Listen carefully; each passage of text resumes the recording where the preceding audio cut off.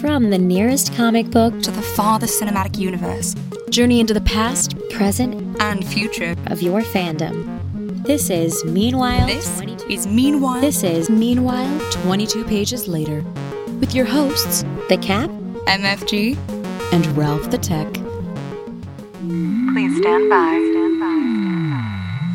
To all of our avid listeners, I know you were waiting for this episode just to see if we were going to rave or roast this movie. And for our new listeners, we got a good one in store for you. Welcome to a Speed Force infused edition of Meanwhile 22 Pages Later, episode 242.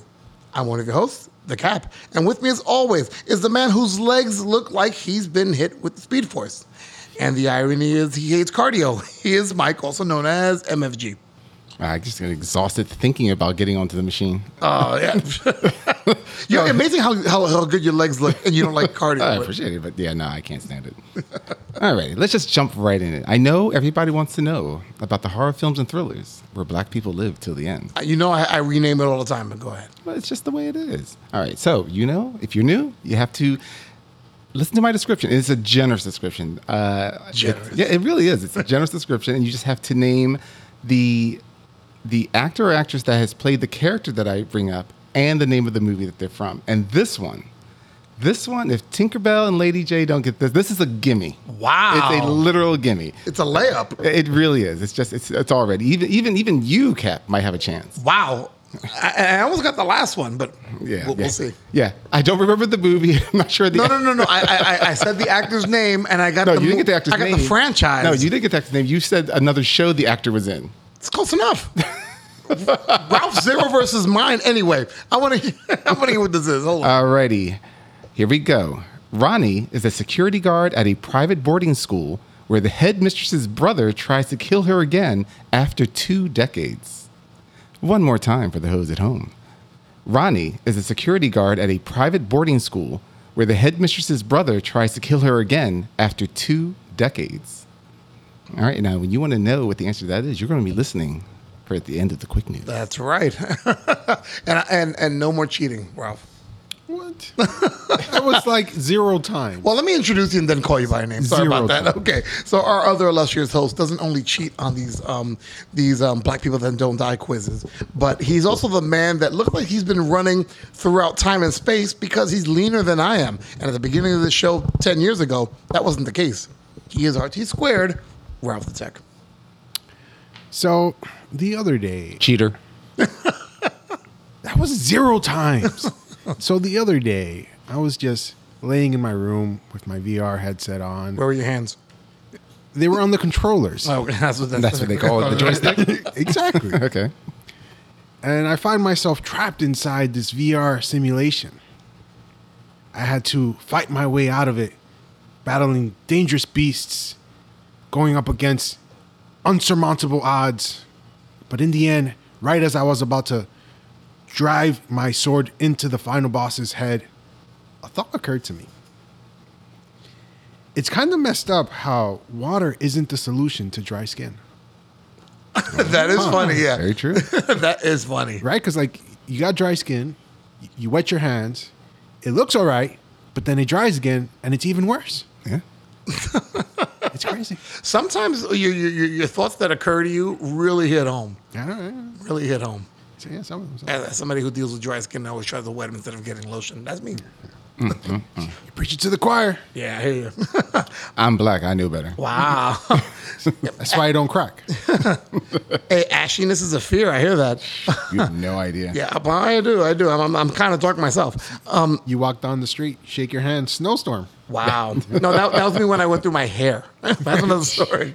On this episode, we will finally be discussing the movie that is about a superhero with speed, but you wouldn't have figured that out based on how long it took to come out between the rewrites and the global pandemic and a company buyout that changed leadership.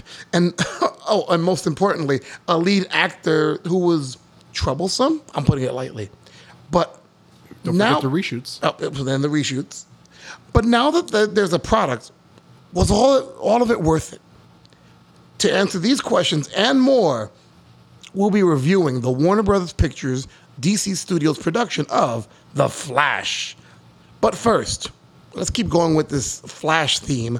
Mike wants me to hurry the heck up with the intro. So here he is, Mike, and it's quick news.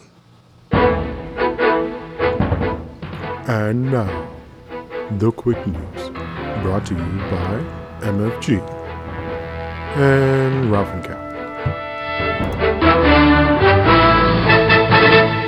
And that quick news intro was brought to you by the makers of the Deluxe Intimacy and Love Discovery Object, or dildo for short. I think that actually would be what it would stand for. Now you gave people a reason to kind of like use a long acronym. There you go. Challenge accepted. Well done. We're getting tons of dildo money. Tons. Just getting slapped in the face with it left and right. We are not doing PG rating again after that. Were we ever? I was lying to myself. All right, Mike, what you got? All right, if they're done before I have to speed slap them. Alrighty, how much would you spend for a brawny warrior? What? How about $6 million, maybe? The godfather of fantasy art, Frank Frazetta, I love his work. His famous 1976 painting, Dark Kingdom, became the world's most valuable work of comic book art when it sold for $6 million recently at Heritage Auction on June 29th. The painting shows a buff axe-wielding warrior wearing a winged helmet striding over human skeletons with a dragon's tail in the foreground. For those that may not be familiar with the picture, everyone has seen it at this point. Dark Warrior appeared on the cover of rock band Molly Hatchet's double platinum 1979 record, Flirting with Disaster, and the cover of Carl Edward Wagner's fantasy 1976 novel, Dark Crusade. The previous record was also held by Frazetta for his 1969 painting, Egyptian Queen, which appeared on the cover of Eerie Magazine number 23. Egyptian Queen sold for $5.4 million. Wow. Yeah. Now, I'll say as somebody who's familiar with Frazetta's work, first off, as a young, I wanted to be an artist, but life changes and everything. But they would give me a lot of books for resource and referral and getting to know the human anatomy. And Frazetta's work is like, it's Alex Ross times 20. Yeah, no, Frazetta's work it's phenomenal. And that's not shitting on Alex Ross. Yeah. Oh no, it doesn't. I mean, But Frazetta's work. Frazetta's, you can tell he's very old school. With, obviously he could never timely do an entire comic book, so he was just usually covers for magazines, books, and other things like that. But I mean, his work is. Everyone has seen his work at some point. I mean, his Conan drawings alone. Conan? What did I say? Conan, like O'Brien. What did I say? Anyway, But go ahead, also, I'm just sorry. like the Egyptian Queen, I mean, like he also, whether he directly did it or not, but a lot of his illustrations were very John Carter of Mars oriented and stuff like that. Yeah, his stuff is just Incredible. his stuff is amazing. He was amazing. He passed away in 2010, I believe. Yeah. His daughter has an Instagram account that she runs for him. Oh wow. Or I guess in In the For the state, for estate? the estate, probably. yeah, and constantly putting up like just images that he drew, Yeah. and it's incredible. Yeah, I mean, these are just probably his like throwaways, or maybe his what do they call it? What is Sketches? sketches? Not the sketches, Rough draft? Rough draft. But the other thing too, when they call it when you're trying out different things. I can't think of the right word for it. Yeah. Well, of course, we'll be in the middle of the episode. That's when we'll figure it out. We'll just blurt it out like we have Tourette's. I have Tourette's all the time. Are you serious? Hammer Space. Oh no, that was a few episodes ago. Dildo. Oh, no, that was a sponsor. But I'll also say before you go on to your next piece, it's just one of those things when people kind of sleep on how influential comic book art is. Mm-hmm. And it's like, well, artwork's been around for a very long time. You guys just don't recognize it. Yeah, as such. I mean, when you figure, the one that just sold, it's been around for 50 years. Yeah. This isn't like some guy that just drew something last week. I mean, it's really amazing. Yeah. Wait, did you say Dark Warrior? I'm sorry? What was the name of the painting? Dark Kingdom. Oh, You thought it was like Mike's nickname, Dark Warrior? no, that's his stage name. That's his bedroom name. Hey, this is Dark Warrior.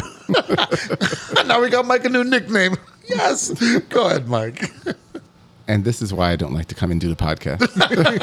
You love it, Mike. Anyway, last but not least, who would have thought that a group of chemically transformed adolescent kung fu reptiles would have so many trans-universal adventures?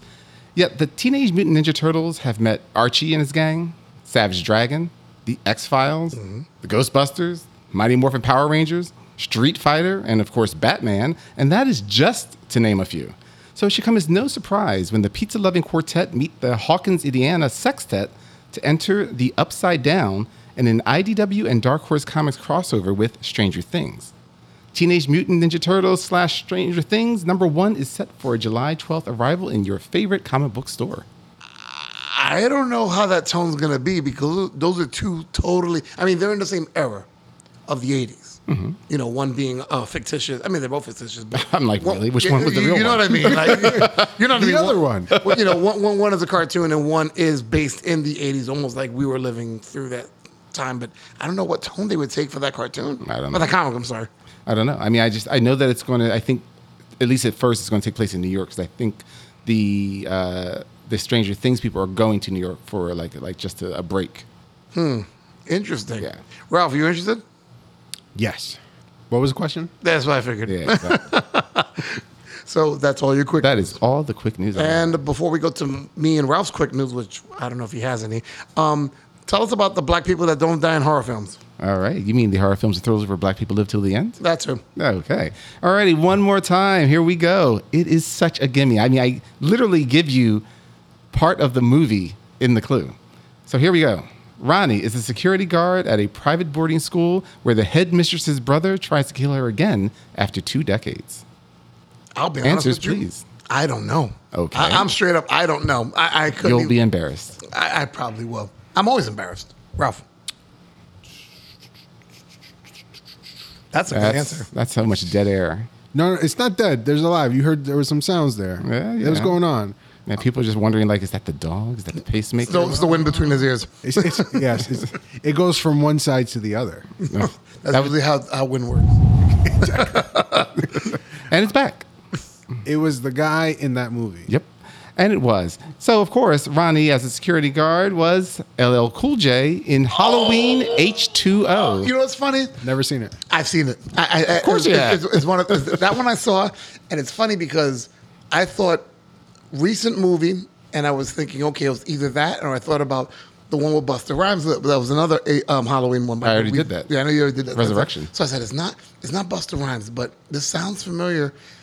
Damn it! Oh, I'm so mad at myself. Oh my gosh. Okay, all right, you got me on this one. All right, it wasn't Dudley from the Different Strokes. Yeah. You chose a character that his best friend hates. That's true, too.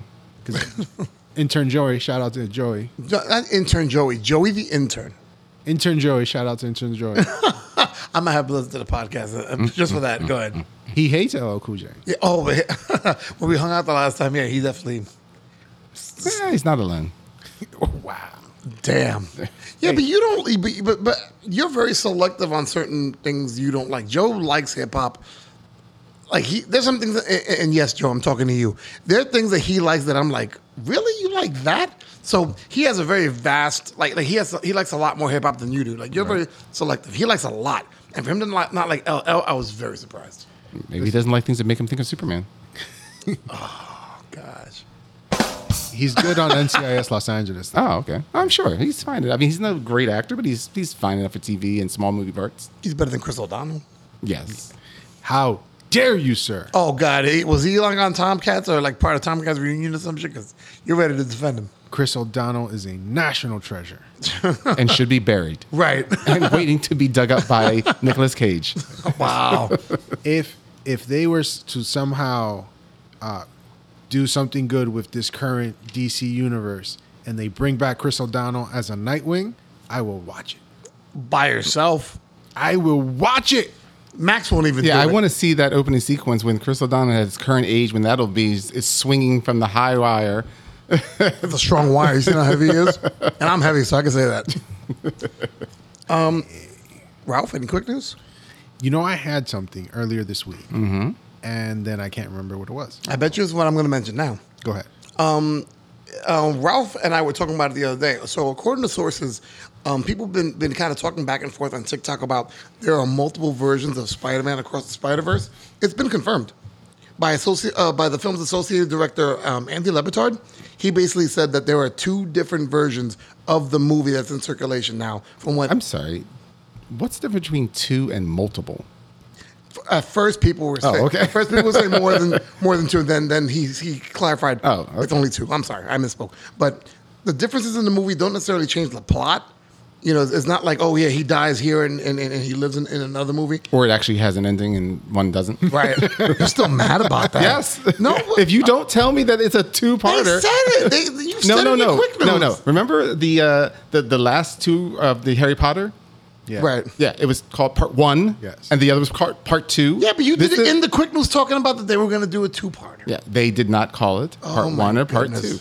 Anyway, the point is that the differences aren't like dramatic where it's, you know, totally different scenes, but it seems like the dialogue has been changed in each version, which convey the same point, but some of the characters use different jokes or they do different things. There are slight camera angle changes that they've done to convey the same scene, but all the same actions still happen.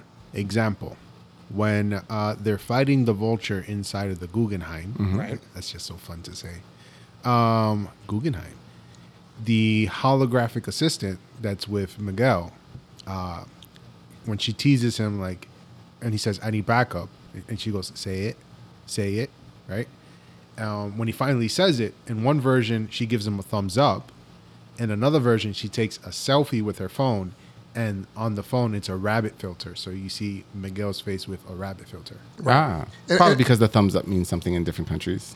They also mentioned that in one thing where I think Miles and Miguel are talking and they're walking through the whole hall of all the spiders. And there's this one point where all the Spider-Man, I think Miles says, don't make a joke or we're going to make a joke. Something about where all the Spider-Men respond. Spider people. The Spider people, excuse me. All the Spider people respond. All these yellow boxes come up. In the other version, the boxes are changed to blue.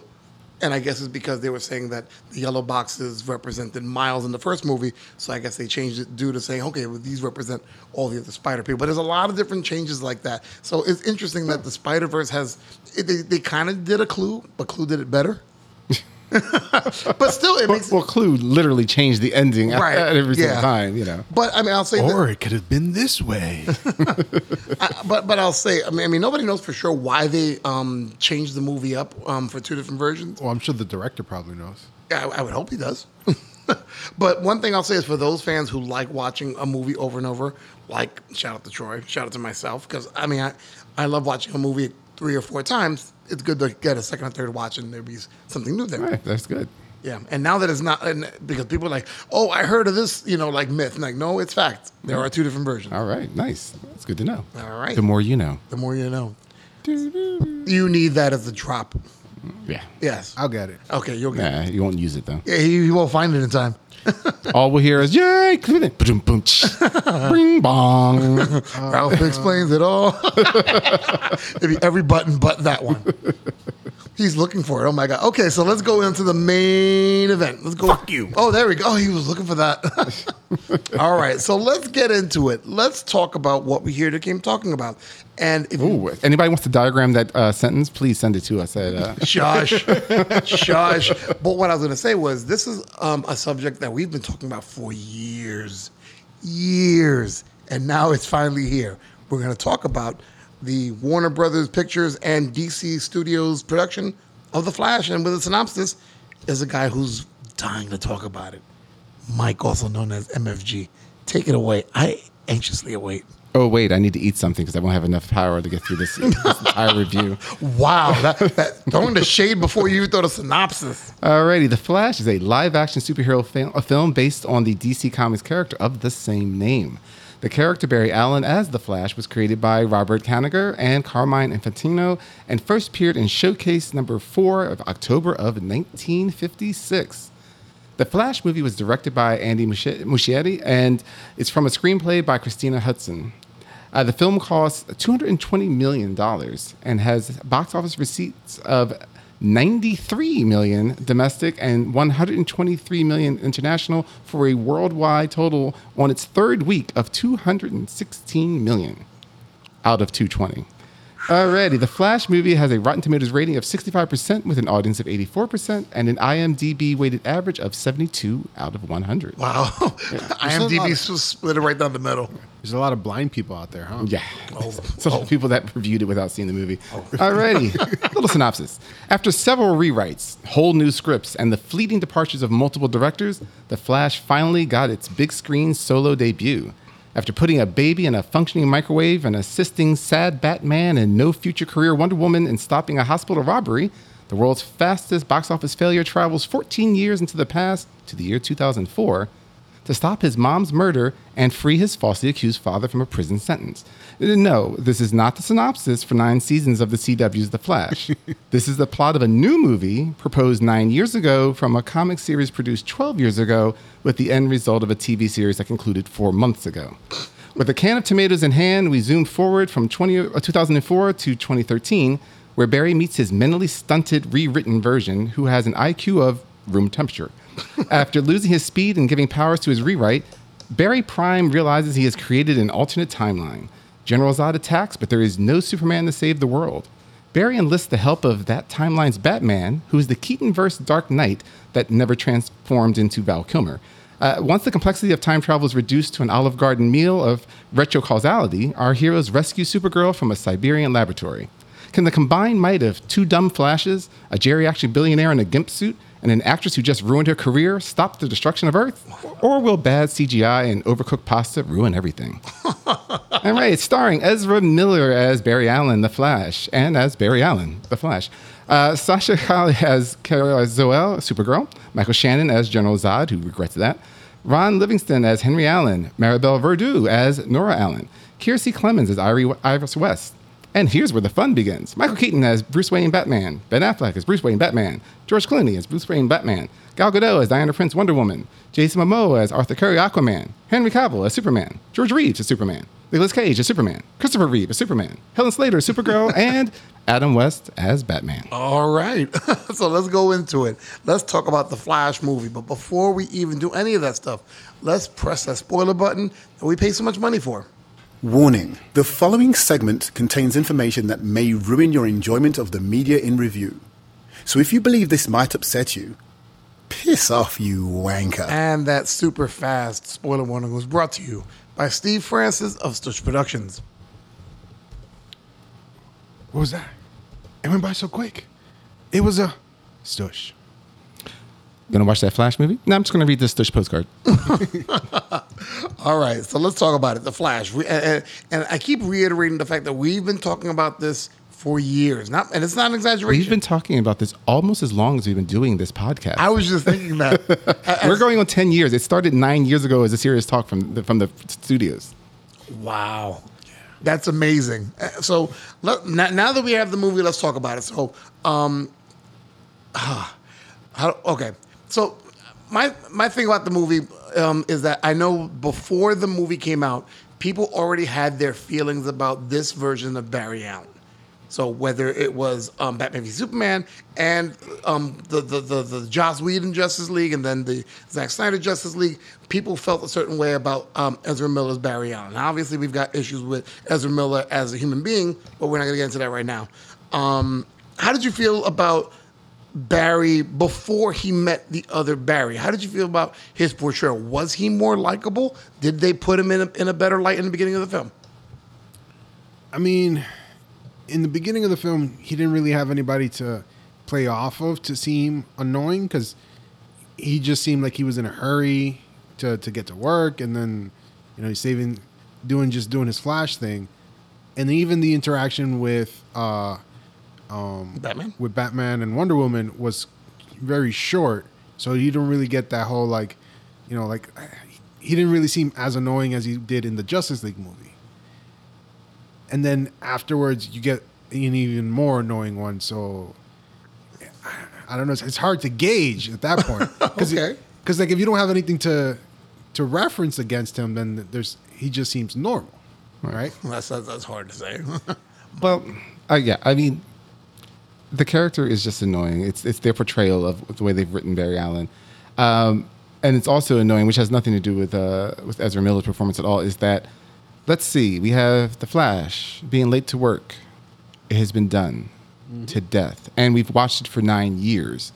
It's to the point that even with trying to suspend your disbelief, you're just like, you could just go somewhere real fast and get your food that obviously you need, which we'll get to that in a moment real soon because that'll be coming up. But it is just this ho-hum opening that just felt like, oh, Grant Gustin couldn't come in for The Flash this week, so they got Ezra Miller to come in for the same thing that we've watched for 9 years. You know what's funny, Mike? I agree with you, but I like what they try to do with the opening, because as much as you're saying we've done it for 9 years, there's a lot of people who haven't watched The Flash show. And there's a lot of people that are coming into this movie and watching The Flash with fresh eyes in regards to cinematic. So I like the fact that they brought this idea of, because it reminds me of the comic. It reminds me of when they reintroduced Barry Allen to the comic universe. What was that, 2010, 2009? Mm-hmm. When Jeff Johns had reintroduced him into the world. The whole idea that he's the fastest man in the world, but he's always late, and that whole thing. So I like the fact that they did that. But I disagree with what Ralph said about he didn't have nothing to bounce it off. When he was talking with those people and he changed it to the Flash, and then there was the fans, and they were talking, I was already annoyed. Right, yes. I was like, that shut the blank up. That led into I don't even know why you're posing as if someone's going to put you on top of an award before you run. Mm-hmm. I don't understand any of that, but yes, he became annoying. For me, though, even with fresh eyes, it's the thing that just gets me is what they actually, by season 2, probably, if not even somewhere in season 1, had kind of conquered, is that there's one thing, if this is the day after you got your speed, you're still trying to figure this out. No, this isn't him. He's very well aware of how to use his powers. He's been around. What does Grant Gustin do when he's getting slow? He just speeds out of there and leaves the money behind. Mm-hmm. You're not going to sit there and just let the world move slow around you. You literally would not have the patience for it. And it's not being rude. You're not hurting anybody because you're paying for the food. And that, I think, is what's tiring about it, because it's just like it's right up there with watching Spider-Man in the comics with I let people crap all over me when I'm Peter Parker because I don't want them to know I'm Spider-Man. That has nothing to do with anything. You're still a human being, and like watching him mumble and stumble and da in this movie, I'm just like, you're still a person. Just speak up, or go somewhere else and get your food. You're the fastest man on earth. I hear you. It was just one of those things that I liked what they were trying to do, because it did feel like something, it was a different kind of an intro. And we got right to the action. We got right into, okay, something's going down. Shout out to Jeremy Irons as Alfred. One of my underrated Alfred, because they didn't use him enough. Mm-hmm. I never thought I would love Jeremy Irons as Alfred. I'm all in. I was like, I wish we had more. But I digress. Right. I love his snarky quips. Because that's where it works. And because Jeremy Irons, it's like, wow, Scar's doing Alfred pretty well. But anyway, but you get right into the action. It's not like, we're going to build up and then we're going to have, no, we go right into there's some kind of action going on. So I like what they did, but it was just, all of it was annoying. And then the jokes seemed kind of annoying even before we got into Batman telling him what he needs to do. So the scene where he's outside of the coffee shop getting ready to run, mm-hmm. all that it was missing was someone with a Sega controller pressing down and A rapidly, charging him. Shout out to Mr. Cooper. There you go. He'll get it. Yeah, he'll definitely get that one. But yeah, when he finally gets to what's going on, so there's like a hospital, that's falling apart, and I guess Batman is. Well, there was a robbery, and then they set off explosives. Right. And just like at this Flash, you speed to the scene, and then you stop and do nothing as you see people trying to run away from a building and a ground that's crumbling. You don't race ahead at your super speed and grab any of the people. You just stand there and look at everything, which with and he has to have super speed sensory, because otherwise he would just die the moment he ran. He can think and see faster than the motion of what's going on, which didn't explain why, like, for instance, when he gets hit in the head with a candy bar or whatever it is from these girls when he needs food that he just doesn't pick up off the ground or catch before it hits the ground at his super speed and then takes off, because this Barry Allen needs, I don't know, one candy bar equals able to run the speed of light. Like, I don't know what kind of calorie conversion it goes for, because they show us right away that he needs calories. He can't seem to figure out to get them from any place else in the world besides that one store in this bustling city. But he needs calories in order to effectively save these people and all these babies, which we will get to these horrible. We're going right next. Yeah, we're going there next. But meanwhile, it's like the small amount of food that he eats. It's like, I need more food than that to do a normal 15-minute workout. Right. Yeah. But this is enough to get you through traveling faster than the speed of light. I like the fact that they introduce, because that's some of the things that they don't.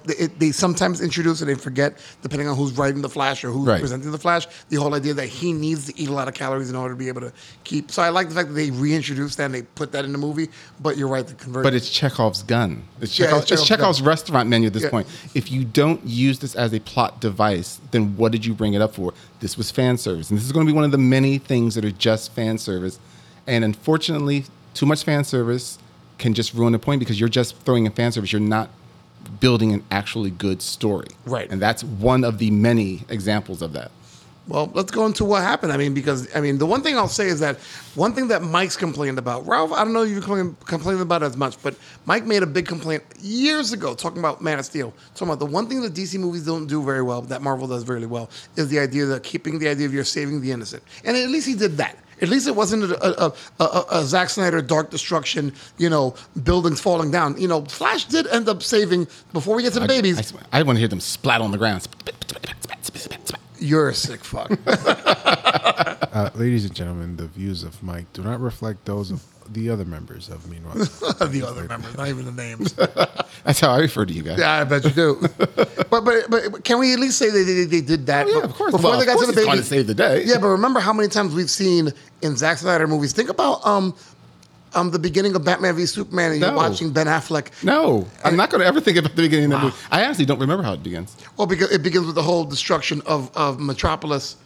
From Ben Affleck's point of view as Bruce Wayne, and you see the buildings collapsing, the kid is there, and that whole spiel. That was dark. At least Flash saved some people before we get to the baby shower. What the hell? It's the weirdest baby shower I've ever been to.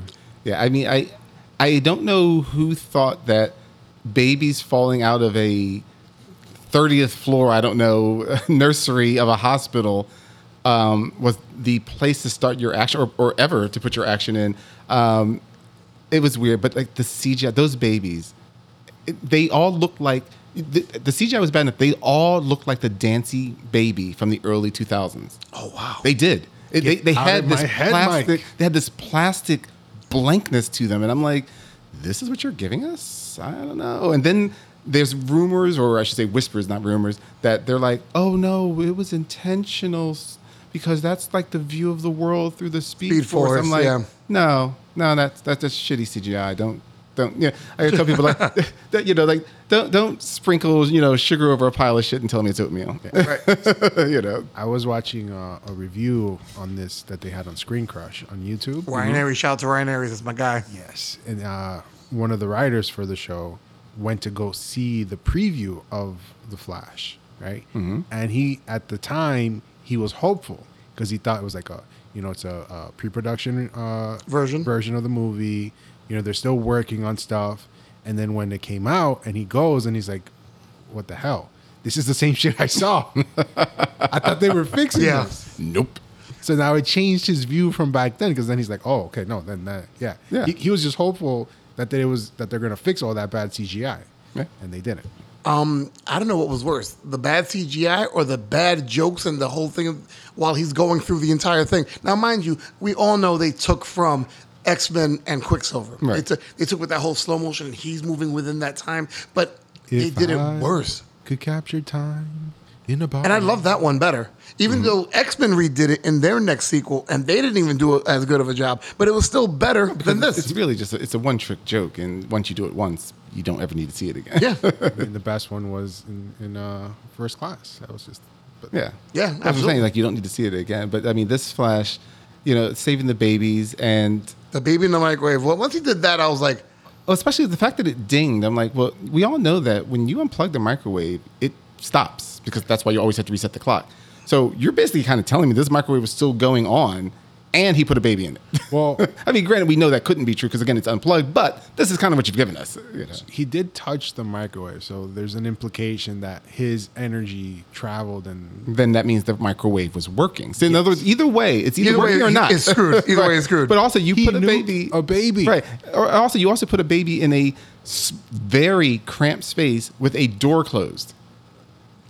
sealed. Airtight. Yeah. And I'm like, Even when DC tries, they still fail. yeah.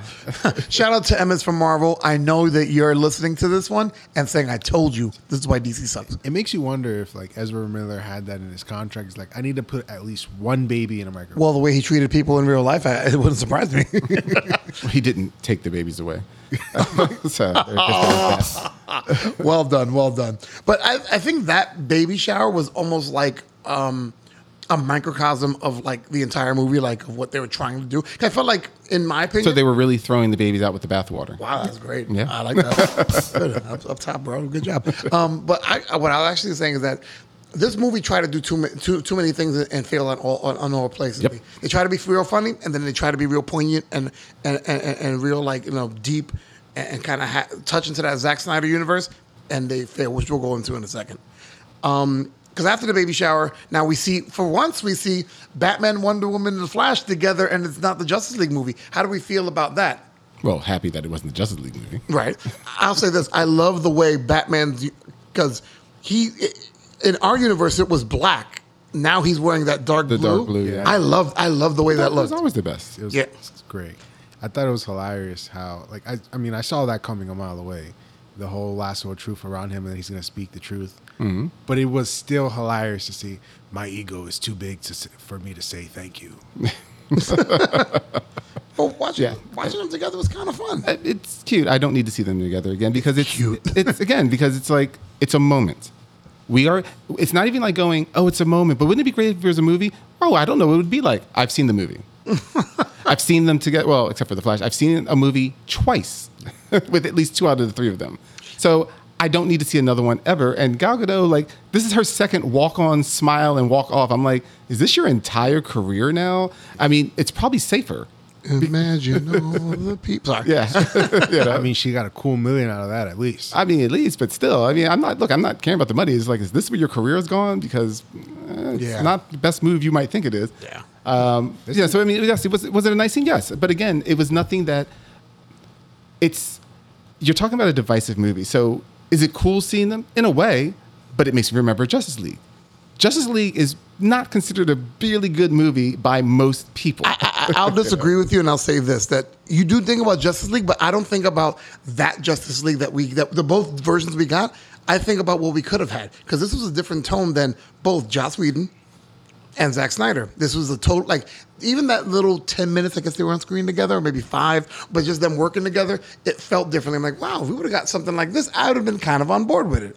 Yeah, but that's a lot of thinking of, we got the movie. They spent millions of dollars on the movie. We got their vision.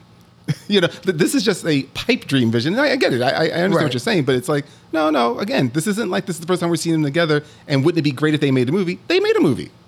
You failed. We saw them write dialogue for Batman. You failed. Because everyone's like, well, his Bruce Wayne was great. I'm like, yes, but unfortunately, he's Batman.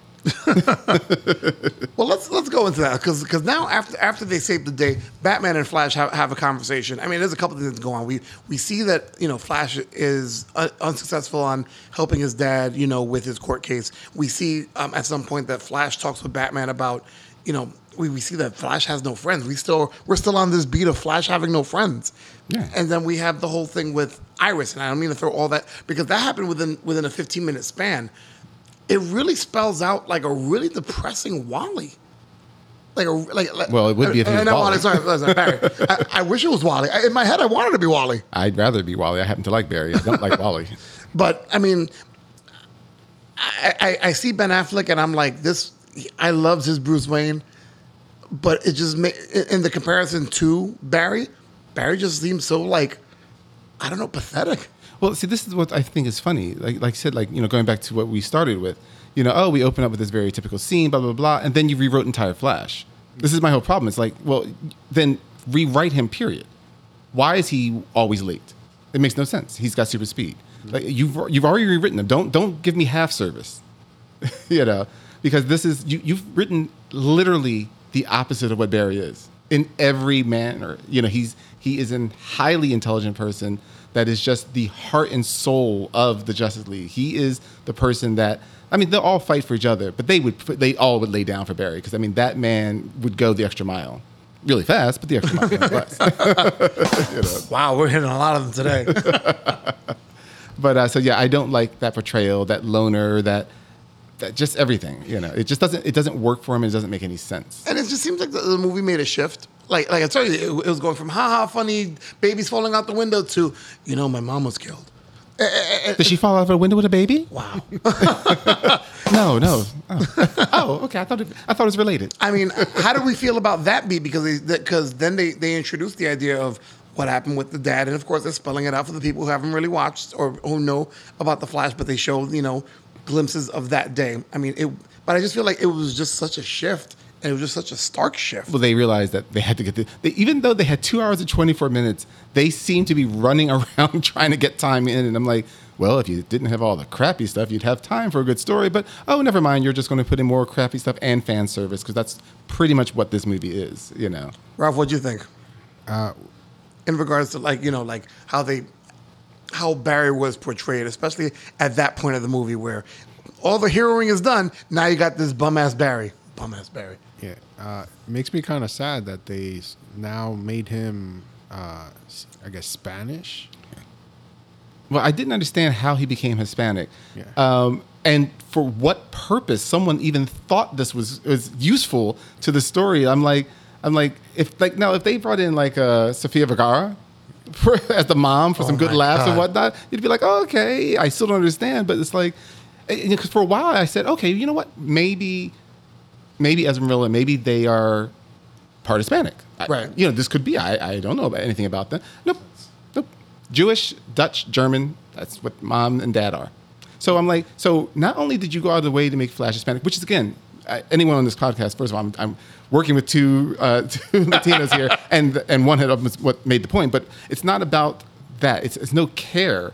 It was what was the purpose. It served no purpose at all except for someone to say a couple of words in Spanish and for her to have an accent that sounded really sweet and mommy. And to have some Spanish music. Right, yeah. It made no purpose. And then also in this day and age, I'm not saying everything has to be whatever the character is, but you've made a character Hispanic and the actor isn't Hispanic. Yeah. Why? His white side comes out more. Even if Ezra Miller played, they say, okay, he was Hispanic. I mean, as a Latin guy, I'd be like, here we go again. But I'm like, okay, in the story, he's half. Don't Ricky Martin him. Don't Ricky. Wow. Well, I meant whitewash. Sorry. Oh, okay. I was going to say because the Menendez thing. Yeah, oh yeah. We won't go into that. Oh, we're getting no menudo out of this. Wow. Menudo's really good, by the way. It's a Mexican food. That's another story. I won't even make that joke. I'll make it after the podcast. Yeah, so before we get into him actually running and going and changing the timeline, we meet Iris West again. Now, Iris West was shown briefly in the Snyder cut of the of Justice League. Mm-hmm. How do we feel about this Iris West? Wow. Yeah, I don't see. Honestly, that was another thing. I was like, why introduce her in this movie? You're not going to do anything with her. She has so limited screen time. You literally could have had any other character be this reporter that causes him to, whatever. Why her? I mean, I will definitely say part of it, of course, is because just like why is Lois Lane in every Superman movie, because that's his love interest. I'll give you, the lightning rod. Oh, please don't start. I'll give you that, in this particular movie, even if Iris was like vaguely in the Flash's comic life, I hate to say it, but I also believe they had to put that in because people are like, is the Flash gay? I'm sad. It's sad but wow. true. You're sad but true. So they're at least that. No. He's just really awkward. And see, he likes girls, and then because they even get together even though nothing happens, but like they at least get together by the end. Just like, oh no, he likes girls, And so there's definitely that, especially with this actor portraying. Right. Flash. Again, I'm not saying it's right. I'm not saying it's right. I'm just saying I guarantee that's part of the thought. That makes sense. Yeah. I don't like it, but it makes sense. Yeah. It's a waste then. At least make her something a little bit more integral to the story. And also interesting. I mean, I'm sure she's a fine actress. I don't know her, but I mean, she was just, if they had just been like, all right, for a stand-in, just give me a piece of liver on the screen, you'd be like, I didn't notice you changed it. It's basically so when your dad killed your mother, how did that feel? Yeah, I was like, yo, you a little pushy there. If the future says me and you are together, that's future's when done. your dad was just leaning over your mom's body, just gushing blood all over, he was probably just crying like the devil took his soul. His mother's blood was all over. How did you feel? I just didn't think that she was charming enough. Like, it's almost the same way I feel that in Superman Returns, who played Lois Lane in that one? The Brandon Routh one? I'm Is it Keira Knightley? No, it's not Keira Knightley. No, it's not her. I can't. It's escaping me. No. Well, in any event, that Lois Lane. That's the latest one. That Lois Lane couldn't even hold a candle to Margot Kidder because there's just something about Margot Kidder Lois was Lane. fantastic. Oh, no, I'm saying she couldn't hold a candle. No, I'm just saying Margot Kidder was fantastic. Yeah, exactly. But you looked at me like I cursed at you. No, I was just like, no, she's fantastic. But and the reason why I say that is because I think about Iris on the show, that's who I naturally compare it to. Well, I mean, she's good. Yeah, and it's just like this girl was not interesting. There was nothing lovable. She was quirky, and you could see she cares about Barry. And there was that, but it just didn't seem like the chemistry wasn't. It was there. also I was gonna say there was no chemistry. That's the thing. Like no matter who wants to argue about what, was it Candace Patton and Grant Gustin had good chemistry together. Yeah, almost as good as him and Joe. They had the best chemistry. We're gonna start talking about the show instead of the movie. Kate Bosworth. Good job, thanks, bro. That's right. Oh, so you cheated. There you go. Cheating. It's called Google. I know. Yeah, kids call it cheating too. I didn't know I was taking a test. We passed. You're always taking a test, Right? But Barry and Joe's chemistry on The Flash always reminds me of mine and my dad's. Nice. Yeah. Nice. Shout out to Julio, R.I.P. Julio, man. So now we go into Flash actually stepping into the Speed Force. Well, after talking with Bruce, he gets this idea in his head. Oh, that's right. Sorry. Well, not really. Like, he had the idea beforehand, but he starts to realize that he can make a change to the past. I'm just moving us past his initials. Yeah. Because in my head, it's like it goes from the apartment where he's talking to where he actually gets it from Iris. Right. Because he's talking to Iris, and then he talks to. Oh, yeah, that's what I'm saying. I just moved it ahead. Yeah. So we get there, but I wanted to talk about the way they visualized time travel. It's a VCR. Yeah, I guess it kind of is. Yeah. Well, he was like a speed trackball. Yeah. But I mean, it's not even just that. I mean, Did it work? Did it not work? No. Did the idea? No. Visually, did it work? And did the idea work? No. 2 words. Chrono Ball. There you go, Chrono Ball. Yeah. What the fuck? Also, because it's one of my notes, I'm like, okay, so he runs faster than the speed of light, creates a chrono ball, which is some kind of, like I said, I thought it was a ball, chrono ball. He called it ball because of the shape of everything. The ball. Okay. I thought they said ball. Whichever. Okay, chrono ball. Well, he's on a ball though. He's in a ball, Right, but the whole thing looks like a ball. Oh, okay. Whichever. But he's and he still is in a chrono ball. It still sucks. Running. Right. He's running in it. And he's running faster than the speed of light, which I don't know how you accidentally run faster than the speed of light, but You start running and you sneeze. I guess so. But then, I'll give you, because it's superhero science, I'll give you that he's running faster than the speed of light. He's generating this perfect sphere around himself, but then he stops. Yeah. Doesn't, if you stop, speed stops. Yes. So the chrono ball and the chrono bowl should have just disappeared. But he just stops, and I'm like, I don't understand what you're trying to tell me physically, because don't you even think it. It doesn't make any kind of logic sense. And whatever it is, I guarantee you, I can refute it. Ralph explains it all. You're welcome. It was almost like you felt rain was coming. Oh, yeah. So Except my butthole was aching. That explains volumes. What are you going to say? Please. many scholars have written Not one. countless papers on this subject, and none can come to a conclusion. Neither can I. For this makes no goddamn sense. This has been Ralph explains it all. You're welcome. That's probably your best one so far. I mean, that guy's a fucking genius. Yeah, he's something, all right. He's a genius. I kind of like when people play with different ideas with time because Because everybody we don't know. Exactly, we don't know, so you can have fun with it. I wasn't bothered the fact that he ran and that he stopped because maybe the force that he created makes him kind of stuck in this ball, whatever, and he's there because he's already generated the power, so he doesn't have to keep going. It just, You know what that scene was missing besides sense? just the song "If I Could Turn Back Time," just playing slowly. No. Cher? Cher would have been like, no. Oh God. No, it was annoying to see. Like I said, it was horrible VFX, CGI. It was just all of it was horrible.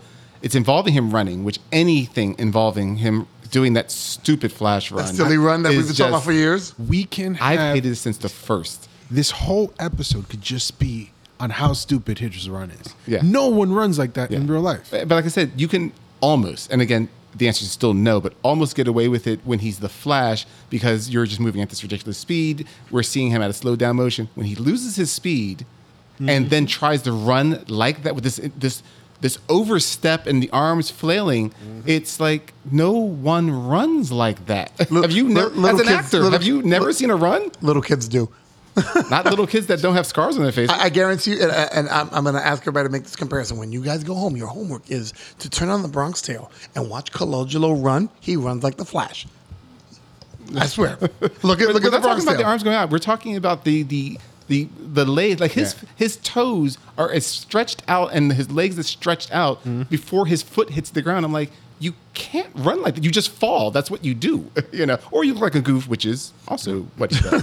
But anyhow, so he's in his chrono ball. He's able to track ball through time, and eventually he runs into this evil force that's in that pushes. Well, that pushes out. after he fixes the time, he moves he moves the tomato can so this way his father can find it and all that other stuff. No. I'm sorry. No. He I'm sorry. puts the tomato can inside the in the cart, and then as he's going back to his time, somebody pushes him out of the chrono ball, and he lands what he thinks is his now, time. but it's 2013 only. Right. And he bumps into his mom and his dad. His mom and dad are alive, and they're happy to see him. And he's, Well, his mom is alive. His dad was I'm alive. sorry, his mom's alive. His dad's there, happy to see him. And his you start figuring out that Barry's not quite where he thinks he is because he's in college at that point. He's not in Kansas anymore. Right. And then we meet Barry too. Yes, we do.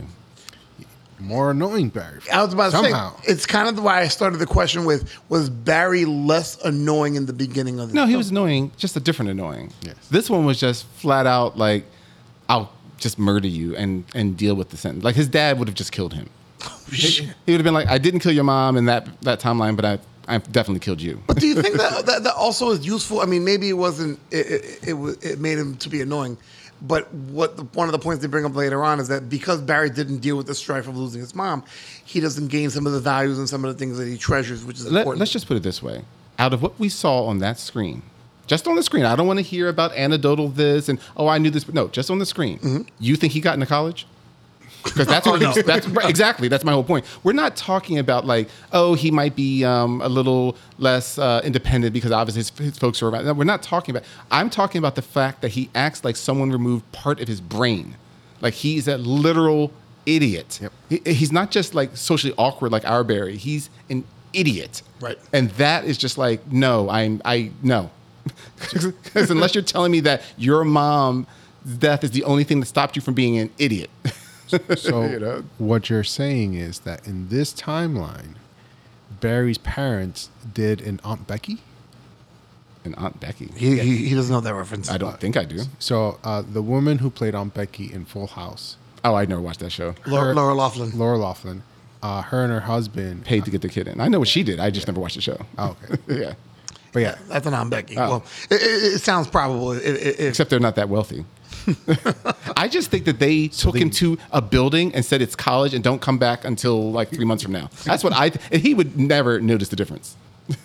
probably not. One of the things I didn't expect was when obviously he meets his other self and he starts realizing that that he might not have his powers, so therefore he has to, take young Barry it's the too. day. He realizes the day that he's there is the day he got his powers. Right. So he forces his way into the police precinct, goes into the forensic lab to kind of recreate this accident or set it up so that the accident can happen to Barry number 2. Yeah, Right. And then he gets struck by lightning it goes through Barry 1, hits Barry 2, and Barry 1 loses his powers.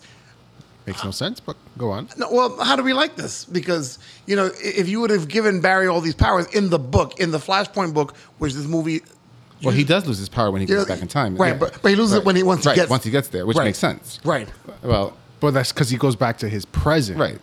So that made the flashpoint in the story made more sense. Right. Well, because he undid any reason that the accident would have happened. Blah blah blah. This one is because you didn't. The reason it doesn't make any sense to you, Cap, is because you didn't explain it the right way. The way to explain it is Barry 1 takes Barry 2 to recreate the accident. Lightning bolt goes through Barry 1, transfers all the power to Barry 2, and hilarity ensues. That's the part that you left out. Well, the thing that really disappointed me was exactly what you explained. Barry 1 thinks he still has his powers, and then him trying to run. Yes. When the authorities arrive, we guys somebody broke in. Let's run. Yeah, and I'm like, what are we watching? And also, once again, we got back to Super Silly again. Yeah, and also, are you trying to tell me that he only notices his power, having the power, when he actually starts to run? Like, there is no sense that he feels different. Mm-hmm. Again, like we said earlier, which they don't address, except for when they do address, like, he has super sense of speed. He sees things rapidly. He has to, So you don't notice any of that's not there at that point. You just think, I just feel just like I used to 10 years ago. I feel like when I used to be married. Do you notice anything different about me? No. Are you sure? No. It's kind of like that. Well, there's that costume. Oh, it's tight in the crotch. Well, I get the humor, but if it was really tight in the crotch, just don't make it tight in the crotch. Yeah. Right. Why did you make this tight in the crotch? It's like it was just one of those things. I'm like, this is the funny part. I keep forgetting. Clearly, his tailor was not Edna Mode. Well, he didn't have a cape, so it should have been. Nah, that doesn't look like her Batman's tailor was not Edna Mode. Shoot. No, that was when she started doing capes. Now, before we even get to Batman, what did you guys think about the quick scene that they have both Barrys and we meet Barry 2's roommates, who are actually people from the other world, and they're talking about all these 80s references. How tiring was that? Like, tiring. Like the whole Eric Stoltz, Back to the Future, that whole thing. Yeah. I'm like, it went way too long. Right. So I agree that it went way too long, but I like the fact that it's rooted in some truth, right? Because all the characters that they said were people that were possible castings for those movies. Right, that's fine. But again, any normal person, if you're stuck back in time and you were like, oh yeah, Back to the Future, with Michael J. Fox. No, it was Eric Stoltz. You'd be like, no, it wasn't. And then you stop and think, you wouldn't go into this long-ass, supposedly fun conversation with all these And that's people. my thing. There's parts where it could have been quick to the point, and I saw where they were getting at, and it didn't feel organic. It felt like, let's make a bunch of 80s references to make sure that we understand that we're in the 80s and 90s, and that's where we are. It just didn't feel organic, like part of the plot. I was like, let's just add this to fluff and filler and fun. Yeah, all those F's, alliteration. I'm great. Yes, I mean the whole purpose that scene was there for was just to illustrate the butterfly effect of Barry's choice. Right. It was just to show, so that way when, I'm going to skip ahead a little bit. Go ahead. When we get to Batman and he gives his whole spaghetti reference of how when you change one thing, it also changes the past and the future. Which, go and figure that one, that makes no sense. Again, we've never time traveled. I'm not telling. But you've never time traveled. It doesn't make sense. If you want to tell me butterfly effect going forward, because again, I know we're linear beings because that's how we perceive time. That's how we perceive history. I get that. And I'm not saying that there can never be, but for a movie purpose, which we have to rely on, that science makes you go, I'm going to suspend my disbelief. Oh, fuck no. If you're telling me that changing something not only changes forward, but also backwards and to the side, that makes no sense at all. Like, that would then mean that the timeline in the universe somehow knew I was going to do this and then went, well, if he touches that, I'm going to fuck this up in the past. Yeah. Like that makes no sense at all. If I moved one can of tomatoes in 2004, it somehow stops someone being born, or it changes a Bruce Wayne altogether. How do we go ahead, Rob. So when we saw this in the movie theater, I literally saw Mike's disbelief coming back. He had suspended it from the beginning. And then he said, no, you're unsuspended. Come back. Come here. Sit right next to me. You know what? Sit on my lap. We're going to watch this together. Yeah. Oh, no. And then it's suspended again, but this time dangling from a rope. My disbelief hung itself. You just said it's Shawshank Redemption itself. So now I'm glad you skipped ahead. So we meet this Bruce Wayne. We meet Michael Keaton again as Batman. How do we feel about the introduction and just the fact of having him back? I'll say this. All right. It was great to see Michael Keaton back as Batman. Right? He even with like the old man hair and everything, he looked great.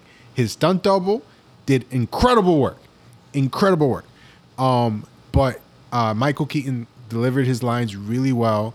The funniest shit was when they're in the missile silo and he's like, all right, how much do you weigh? And you think he's gonna pull out something really crazy, and it's just a tape measure. He's measuring, but it's really cool because he's doing these calculations. He's like, all right, I need this much amount of force. But if you know the movie, that's from the original movie. Yeah, I love that. Yeah, so I'm like, this is great. He's doing a great job. If the movie was just him, it would have been great. Well, but they had yeah, could have been better. Theory, yes. But then you include, the stupid Flash in there, and you're like, oh. Well, that's what I mean. Everybody, my first answer to everybody, they were like, "How was the Flash?" I'm like, "Well, it was signs of a possible okay Batman movie that they just kept ruining by throwing the Flash in it." But it was great to see Keaton to a point, and not that he did anything wrong or anything like that. I mean, it's just to a point because again, it was just fan service. It was just like you said, he's delivering this, lines that are either familiar or you're telling me that because this is obviously many years later, even for his time, and you haven't updated your tech, just little things like that. So again, you're spending fan service, but it didn't add anything to the story. It just made it more confusing to me. Not again like I'm really confused, but like I said, you're telling me, okay, so you sent a ripple that modified time, but then what happened to Ben Affleck? What's going on here? This doesn't make actual sense at this point. And also, then why is he older? He's older 10 years prior. Right.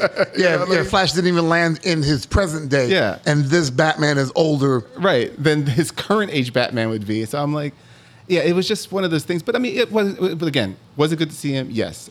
Would I want to see a Batman movie of Keaton now? No. Would I want to see Keaton as Old Man Batman and Batman Beyond? Yes. Fucking yes. Take my money. Yes. 100%. Shout out to Lady J. That's the only Batman I want to see that's Keaton. Affleck is still better anyway. Yeah. and with Chris O'Donnell as a retired Nightwing. Stop it. Stop the madness. This movie's already bad enough. Come on. It'd be great. Anyway. I said retired Nightwing. So let's move along to the fact that Zod attacks and they realize there's no Superman. And the fact that he tries to get Batman's help to be able to find out where they think Kal-El is. And we have the whole Russian silo, that whole thing. That scene would have been much better if they didn't show it in the previews. Really? I'm getting this argument from someone that wouldn't agree with me that it would have been great to not see Spider-Man in the preview of Civil War? There's some things that I'm like, you know what, you needed to draw me. And there's some things where I'm like, because you weren't going to go see that Avengers movie if you hadn't seen Spider-Man in the trailer, right? Exactly my point. Yeah. And it would have been, the surprise level would have been outlandish. But for this movie, you still wouldn't have been that excited to see Supergirl, but it would have been like, oh, wow. Except, we knew all the wows. Yeah.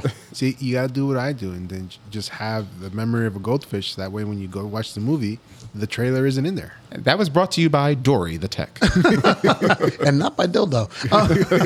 So how do we feel about Supergirl? People keep raving, she was great. I'm like, she was fine. She didn't do much of anything. Like, she looked mad because she had every right to be, and she flew around a lot.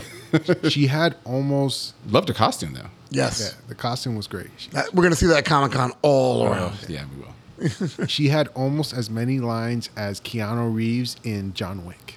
Wow. Almost as many. Holy cow. Same kind of acting jobs, too. Like I said, she was fine. She served her point. She was immediately aware of all of her Kryptonian abilities, even though she knew she did not have any of them. So there's always that. But, like I said, again, she served her purpose. Evidently, we do know that she enjoys attempting to kill people. Because she had Barry, after now she's been taken out, and, she was super weak when they took her out. And Barry, even without his speed, took her to safety, where the sun immediately gave her enough power to kick everyone else's ass. Mm-hmm. Anyhow, so turning around when Barry's trying to get his powers back, Barry 1, he decides to toss a bunch of chemicals on him in Bruce Wayne's Batcave and then electrocute himself with a 1930s setup from a Frankenstein movie. I don't understand you don't have just electricity going into your lab? Warner Brothers went deep into their budget and were like, okay, we can't do this. Let's get this from this other old movie. Yeah. You didn't see Igor in the background? I was waiting for, Yes, master. Hit the switch right away. So he's getting electrocuted. Supergirl's nowhere around. So he's just getting electrocuted. He's he's at death's door. It didn't work the first time. So she flies down, sees him. Everybody, it's Batman and Barry 2 are in there looking at Barry 1, who's like just bleeding and looking like those two guys look as guilty as if they were just caught masturbating together. Literally, when she walks in and she just looks at everybody, and I'm waiting for her to at least normal reaction, be like, "What the hell's going on?" Because she was already mad at the world, our Earth, because she thinks they're nothing but a bunch of savages at first. Yep. And so that's why she flew away and didn't want to help them. Right. She comes back and sees them torturing somebody, and then she doesn't say one word. She just grabs them, and then she takes them up to be struck by lightning. And I'm like, "What the? You don't know what they were doing." So Unless she was the superhero. But again, you got to show me. That's an I hear you. assumption. I hear She didn't you. even come No, back I hear down you. and go, "Oh, I heard what you were doing." Yeah. She didn't even give us that. She just was like, "Oh, you want him dead? I'll show you how to kill him." I was gonna say I didn't want to explain that one, but the assumption is that she heard it. I mean, again, it's so just- it's because when she went up, right, and you saw that she was hearing everything, Right. So we're assuming that she's still up there hearing everything, and she hears what's going on in the back cave. Yeah, but like I said, again, it's a movie. You had 2 hours and 24 minutes. You True. can show me, or at least throw a line in like, "I know what you're trying to do. Let me help." Boop. And I'm like, "Okay, cool." if you cut down the scene with the whole Eric Stoltz thing, you Yeah. have room for that line. You have room. She could have said it 9 times. There you go. They would have been like, "Yeah, just help. Why do you keep saying it? Just help him." So now we get to the point where now we have the big battle with Batman, Supergirl, and the 2 Flashes. Now Flash 2 using Batman's armor and repurposing it. Yes, an old suit. Right. Which, by the way, seeing all those Batman suits were dope. But watching him do that, we're like repurposing the Batman armor to make a Flash suit for himself, which doesn't absorb the energy, which they get into a little bit, reminded me very much of Into the Spider-Verse. When Miles took one of Peter's old suits and repurposed it. Just didn't work as well. All right, but did anyone else? Was it just me? Like when he was sawing through the ears and spray painting, all I heard was dun dun dun dun dun dun dun dun dun dun. I thought the A-Team. Yeah, it was like the A-Team. Was all like, "Oh, we're gonna get a tank out of this." I felt like it was like Tony Stark when he's in the cave. He started like hitting the hammer on the metal. Yeah, that's what it felt like for me. Also, isn't just saying, Batman suits are supposed to be a little bit more Rugged? stronger, that he could just take a hacksaw to it and cut the ears off. That's why it was an old suit. That makes sense. This one I'm getting paper cuts through. I should probably improve this. makes great sense. Now, I'll say one thing about the fight sequence for this whole thing: the battle with Zod and with Supergirl and with all the Zod's henchmen and that whole fight scene. It was great. Visually, I will say it was one of the better parts of the movie, visually and conceptually, like how the pacing of it went, all of it. But Well, we even sidestepped really fast. I mean, it's not a long story, but even the fights, especially the Batman fight in the Russian facility. I'm so sorry. It was a good fight scene. This movie wasn't 100% garbage. Yeah. And we'll get to that when we get to our reviews and stuff like that. But yes, we'll be giving -5. I mean, I said it before.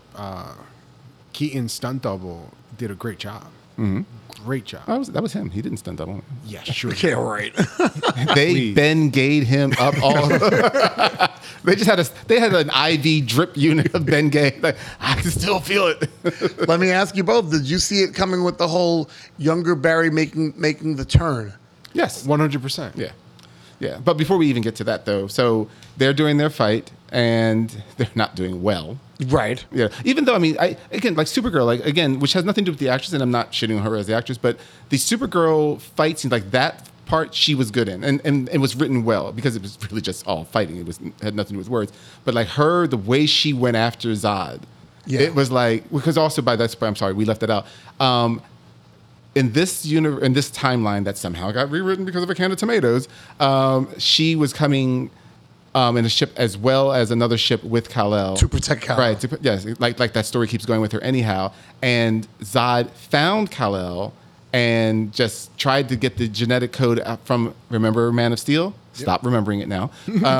But Kal-El did not have it in this timeline. So he killed the baby in trying to get it out.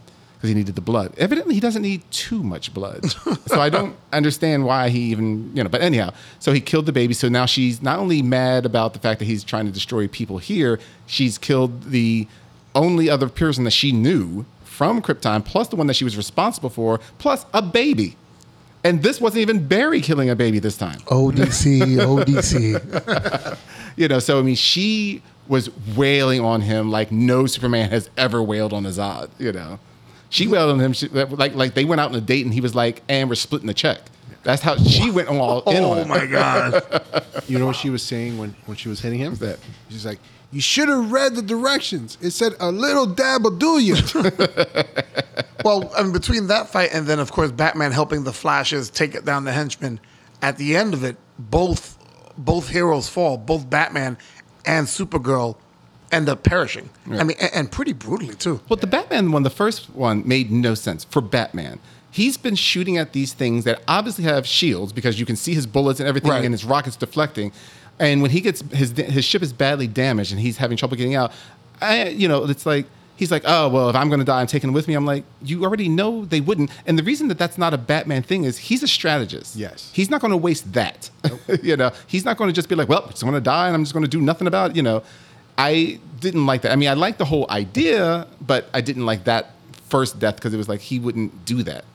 It's funny because I feel like they took that from the Zack Snyder version of Batman because Batman was originally supposed to go on a kamikaze mission. And Right. Yeah, so I'm wondering if they took that idea from that. Very possible. And so I hear what you're saying about the whole, as a strategist, he wouldn't do that. Right. You're Because he knew absolutely it would have been futile. right. Right.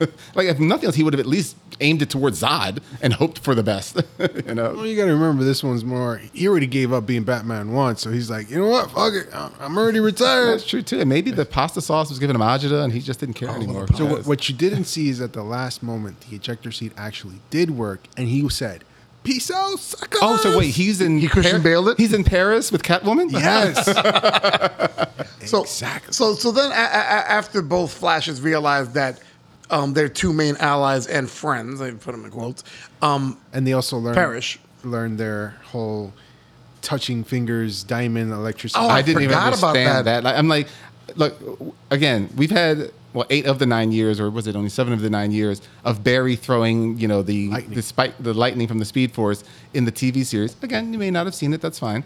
But this one, it's like, Don't forget the one time he rode the lightning. that's true too. And the fact that Nora Allen West can use it like a freaking lasso. Yes. I don't even understand any of that. But that's neither here nor there. They can take the charge that their body generates and then toss out the extra energy. Right. Which you would just think, like in the TV show, just throw your arm because you're just tossing off energy. No. You've got to do this cute little 2-handed double diamond shape with your fingers and thumb. And I'm like, why? I don't know for a fact who's making these decisions like that in the run. I get the feeling, though, it's Ezra Miller. That just felt like this was them going, this would be cool. And no.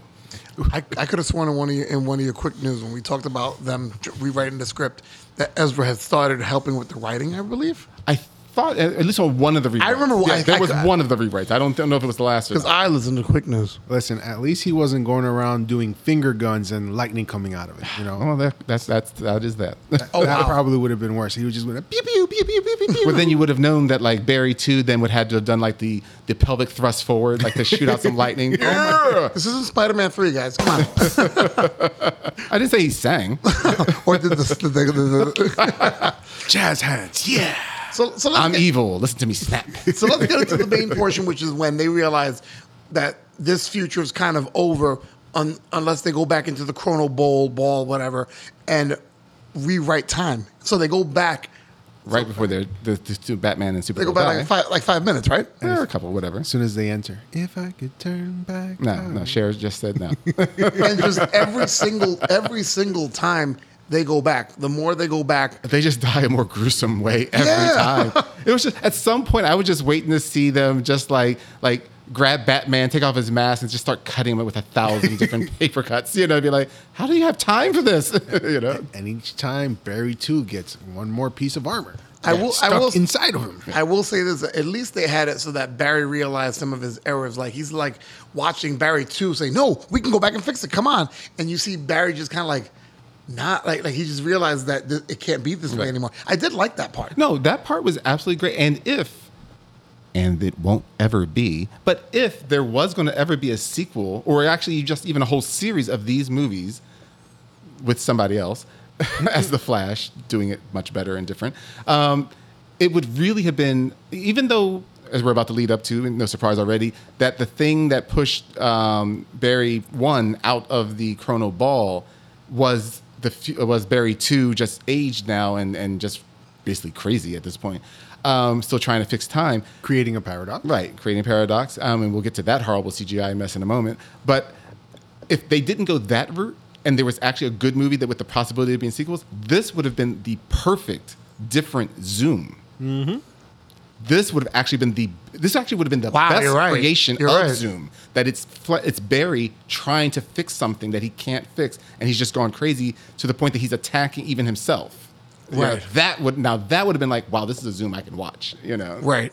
So going on to the next thing, their representation of the multiverse seems really weird with the whole different world, like shape stuff, and then crashing into each other. It was kind of interesting to see like the different versions of their. Well, explain what's going on though. Like so you see as Barry 2 keeps going back. I mean, because he's just bang, bang, bang, bang, bang, bang. It's causing the multiverse to collapse. So you get to see the glimpses of the other worlds, where one was that Superman movie with Christopher Reeve. George Reeves. Sorry, George Reeves. Reeves. Excuse me. That one.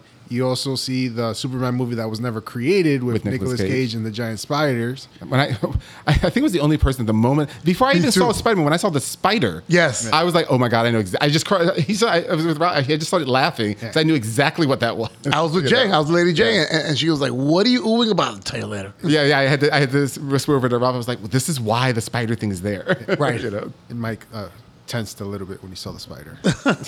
Never. Then you have we had Christopher Reeve and Helen Slater. Yeah. It was just great to see them both there together. It was really cool. I liked that one. But it looked so bad. Oh yeah, well that's what I said. We haven't started talking about the CGI. It was hideous. We saw Adam West. Yes, that was actually pretty cool. But you don't see any other version of the Flash, which I thought was like really weird. I'm sure Grant Gustin's like, I'm good. He was like, I'm really good. I don't need any more of that. But yeah, I guess they could have showed John Wesley Shipp, but that was the CW Flash, and you don't want people thinking about a good Flash when you're showing this movie. Yes, that is true.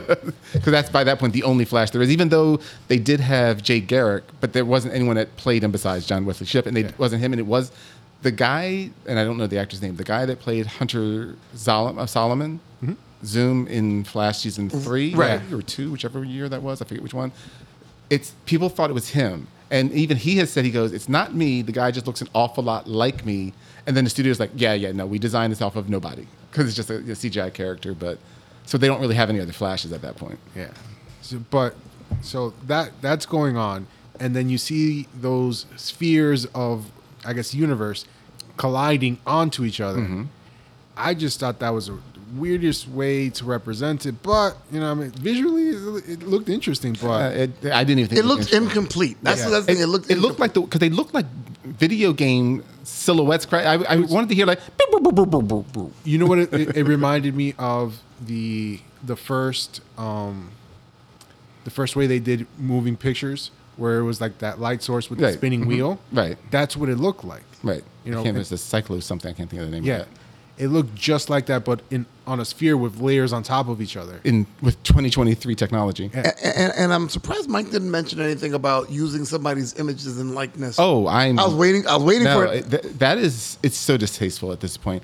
Especially I don't care about the estates and I'm sure these families are grateful to be getting money, especially if they didn't, weren't in the millions of earning dollars beforehand. But it's just like I just feel it's distasteful for Hollywood, for nostalgia's sake. We're not talking about if they were talking about Superman in a different way or the other characters. This is just to pump up your failing movie because you're using nostalgia to block that you don't have a great script. And I thought that was very distasteful. Seeing George Reeves was great. That's for those that was the TV series Superman in black and white. The one that thought that humans were just really stupid. They could not realize he was him with the glasses on.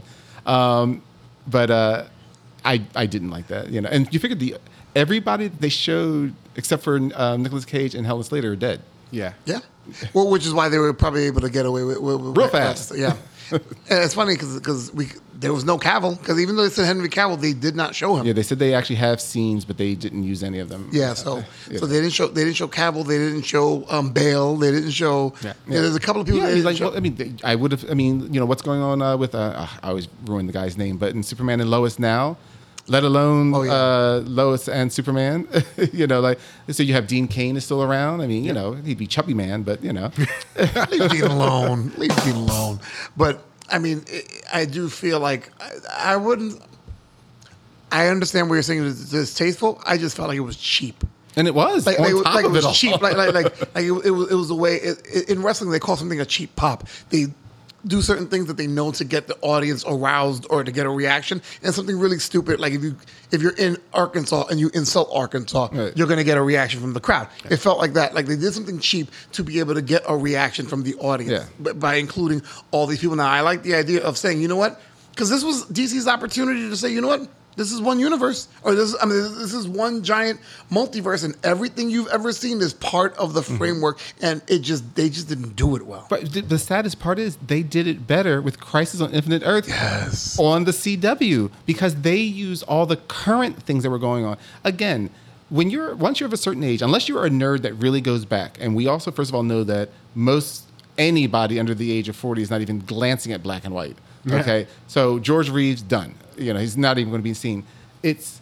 You're trying to do nostalgia from a young audience that doesn't know who most of these people are. Even seeing Michael Keaton full flats, it's like, even if, I'm not saying that no one's younger than 30 has seen Batman from the 80s, but they don't have a connection to Batman of the 80s. So when he dies, did you lose it in any kind of way when he died? I mean, and we have a connection to them. Yeah. And I'm like, eh.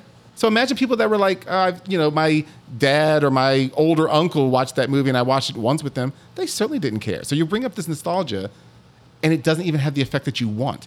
You know, these people don't know Christopher Reeve's Superman. I'm not saying they haven't seen the movie, but he doesn't mean anything to them. Yeah. Certainly almost no one has seen Supergirl with Helen Slater, and don't ever watch that movie.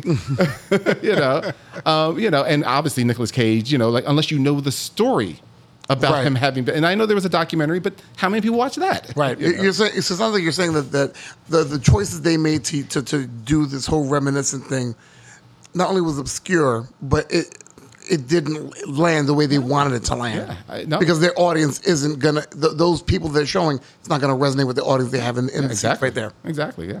Oh, I didn't mean to paraphrase. No, appreciate it. I was just trying to digest it. Yeah. No, 100%. It's a good point. 100%. So then you have Barry fight. I want to call him fake Savitar or Zoom better, because he looked like Savitar. He did look like Savitar. And then Barry 2 saves Barry 1, which I was like, oh, the redemption arc, and now Barry. Always. Yes, always. And then Barry realizes, you know what? I can't do this. I have to let my mom die.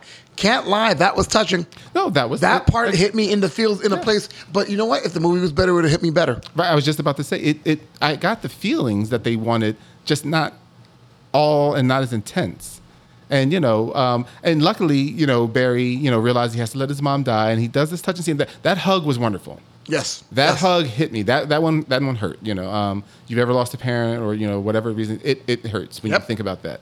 But luckily, Barry, is letting that happen. And then, of course, he's not going to change anything because he's already learned his lesson. So, maybe he'll he's going to go and look and see who actually killed his mom. So in his time period, he can actually have the person arrested. And, he doesn't do that. That would only make sense. Yeah. But here's what I'll say, and I don't want to play the other side of the point because we're going to go way too much into that. But do you think that was a smart idea? Not for script, but for the story. Let's not focus on the killer because that's a whole other thing we could do for a sequel. I think that's why they did it. That's why they didn't focus on the killer. But at this point, it would be pointless. I mean, it's like, well, why didn't you do that? Because what he ends up doing by trying to get, what is it? Oh, his dad looks up? He moves the can up. Right. So that his dad looks up, which is changing the future.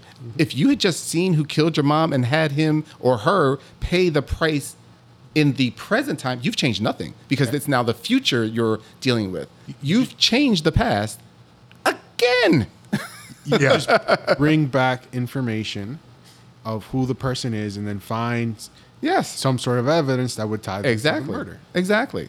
Or hell, go rogue and kill him. I don't care at this point. At this point, I don't care. You've already ruined my Flash, but You but say yes, Favator Barry. You get it? Fake Salvatore. I saw it. Good job. Connect the dots. No, you did good. You did good. So Favator Barry, look, this is the guy that killed our mother. Go get him. But that was the other thing too. Like I didn't understand that.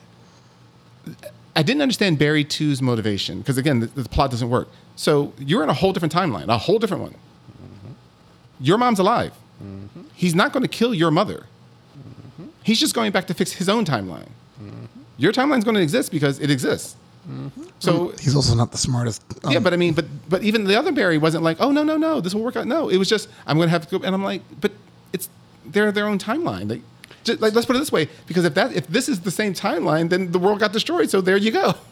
So I don't know if you remember the scene right after Barry. Is it after or before he gets his powers? Right? Gets his powers back in the Batcave, and him and Michael Keaton are having a conversation and talking about who they lost, right? And how he doesn't want the other Barry to have to go through that. And then the other Barry's actually there listening. I think that's like his motivation there, so that Barry 1 doesn't have to... He's trying to save that world so that Barry 1 doesn't have to go back to a world where... No, but he kept saying, you're going to kill my mom. I mean, I understand it's technically-ish the same person. I mean, not really. But it's like, he's not killing your mom. He's killing his own mom. Let guy be. All right. He's not killing his mom. He's just allowing his mom to get killed. Right. But I mean, again, but it's still not Barry 2's mom. Yes. That's what I'm saying. Like, he's saying Barry 2's not getting affected in any way by this if you'd left it alone. Right. So Barry 1, Barry 2, Barry 1, Barry 2, 2 1 1 2 1 2 1 2. Code. Yeah. Nice. Yes. or like Mom had said, and not every problem has a solution. Sometimes you just have to let it go, which actually should have been the title of the last script that they wrote. Which would have helped out a lot more. So like I didn't understand his motivation because it just wasn't working for me. I mean, I get it in some sense, but not enough. Well, let's land us home and talk about the ending. So Barry comes back to what he thinks is this time. He his mother obviously ends up dying. He did move the can on a higher shelf so that when they were back in court and the film footage, they were able to show that we could see that his dad was in the store, therefore not being framed for his mom's murder, and everybody feel like it's a happy ending. And then he gets a call from Bruce outside the courthouse, where he's hanging out with boring Iris West, and he's like, "Oh yeah, the crowd looked bored around her."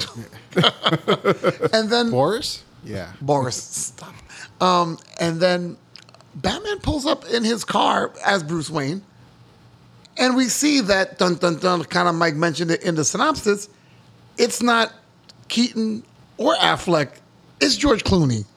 Why? Well, why? Because he changed the time again. And evidently, only the Batmans change in different times. Like that can of tomato soup is something else. I think they should look in it. It wasn't tomato sauce. It was. I'm sorry, just tomato can of tomatoes. Sauce. What's can of tomatoes? No, it's not tomatoes. Yes. Crushed tomatoes. Yeah. I really feel like, because I've been listening to a lot of people talking about what's been on the cutting room floor. There's two things they mentioned. The one guy that saw the movie, the guy from Screen Crush, had mentioned the ending wasn't like that. The original ending was the same thing where Barry's talking to Bruce. Bruce comes out of the car. You see his foot come out of the car. You don't see Bruce. And then Barry goes, "Who the fuck is that?" Yeah. Right. And then it cuts into the ending, which I would have been better with. Because then you leave it at, it could have been, it's obviously not Michael Keaton. He messed up the timeline, but we don't see George Clooney. Because George Clooney is always going to be attached. George Clooney will always be attached to that horrid-ass Batman. I love that. What? It cracks me. It cracks me up. But it's it's a bad Batman. I mean, he already says that he ruined Batman. So George is. It's not like George is coming back like, yeah. No. I have no problem with George. I have no problem with George being there. 'Cause I love George. See, to me, it doesn't matter one way or the other, because it doesn't matter if it's George, Val Kilmer, or not seen, because you still screwed up. It's like you learned nothing. Like, in other words, I just watched 2 hours and 20 out of 2 hours and 24 minutes of you two have not learned one thing. So like, once again, you're Homer Simpson that caused the problem. You fixed the problem, Dope. still didn't learn from it, and caused another problem. Dope. Like so we don't have any idea of what's about. Like the decimators come and just destroy the earth right now. I mean, we don't know at this point. So I'm like, it's annoying of an ending no matter which way you go because you're like, that's not Barry. He just wouldn't do that. He would have learned his lesson. Well, that's not the Barry we know. Right. So I wonder, where does he have to move the tomatoes so that we get Christian Bale. so that we get an animated Batman voiced by Kevin Conroy God. in like live action? Can you imagine if like he walked out and you see animated Bruce Wayne voiced by Kevin Conroy? Hey, if Across the Spider-Verse has live action and cartoon interacting, they could do it too. That would have been a lot. And then the other ending they said was supposed to be Keaton was going to be there still. Keaton was going to be the At the Batman. same time? No. Oh. No Clooney. It was going to be Keaton coming out of the car. Right. And so basically, Which is what I was expecting because again, I don't watch or listen to any of the previous. I was like, oh, okay, it'll probably. Oh no, I heard be about Keaton again. afterwards. No, I'm just saying. So I was expecting Keaton, and then I was like, oh, we're just going to go even worse. and Supergirl was supposed to be there too. Right. But that doesn't make any sense either. Exactly. I mean, my thing though is like you have to give it to the universe. There's got to be something up with it because, according to this movie, if you think about it, Barry's mom kills Superman and ages Bruce Wayne by 21 years. This is why she had to die. Like, this was literally the reason she had to die in the scheme of the universe. And I know everybody's looking at their clock saying, they've done 1:30. This is how bad this movie is. Yes. This is how problematic. There's parts of the movie that work. Oh, yeah. There's parts of the movie that are interesting and awesome and fun to watch on cable. Yeah, but I do want to add one thing too. Go for it. This movie it's getting hammered for a lot of reasons. A lot of it is because of all the stuff that went down with Ezra Miller. Right. A lot of it is because of all the things we've just talked about for the last hour, which I didn't even realize that much time had gone by. Bad CGI, bad writing, bad acting, lots of other things. It's not the worst DCEU film out there. In other words, like, because even if and I'll get to, when we do reviews, we'll get to reviews. Flash and the Fury of the Gods was absolute garbage to me. Wait, Flash, you mean Shazam? I'm sorry, Shazam, Fury of the Gods was absolute garbage. That was to me worse than Black Adam, which I will tell you flat out is a horrible movie. This one is better than both, and it is suffering worse than either of them. Wow. Money-wise. Oh, yeah, it's way worse than all of them. Wow. So there's a lot of backlash that's coming from other areas. And DC, it's like, they were like, oh, when they were keeping this movie, and the reason when I forget what is the guy's name, Zara, whatever the guy's name that's in charge now. The other guy with the gun. No, the guy that's in charge now of them. I can't think of his name. Discovery? Yeah, like I can't. He has an odd name with a Z, and I can't think of it right now. Yeah. But one of the reasons when they got rid of Batgirl, he was just like, we're trying to keep the integrity of the DCEU property and stuff. I'm like, you kept this? This is what you thought was keeping I'm like, well, considering I wasn't a fan of your universe, I guess maybe that is the integrity. He just liked the money. Nice, very possible. I'm going to use a joke that my daughter used on me. Shout out to Riley. Because he said, this is what integrity is. This is what you do integrity. Riley tells me a joke the other day. She goes, ask me what 1 + 1 is. And I go, what's 1 + 1? She goes, 4. And I go, 1 + 1 is not 4. She goes, no, I'm saying how much I'm saying it is. Like, basically saying that people have different ideas of what, other things can be. Like fake news or like alternate facts. Right. People have different ideas what integrity is. And unfortunately, DC's going to have a lot more of a hard time, even though James Gunn's in charge. Oh, yeah. There's not, we'll see where we go. We've already talked about it in quick news time and stuff like that. I hope things go well. I don't think that James Gunn is the savior they think he is. I please hope to be wrong. But at the same time, too, you're bringing in someone because you've crapped all over the bed at this point. And, slowly but surely, superhero fatigue, especially with the way the superhero movies are being made, is happening. Yeah. You're kind of bringing someone in to save, there's still, 3 people left on that sinking boat. The other thousands are dead. Can you save them? Yeah.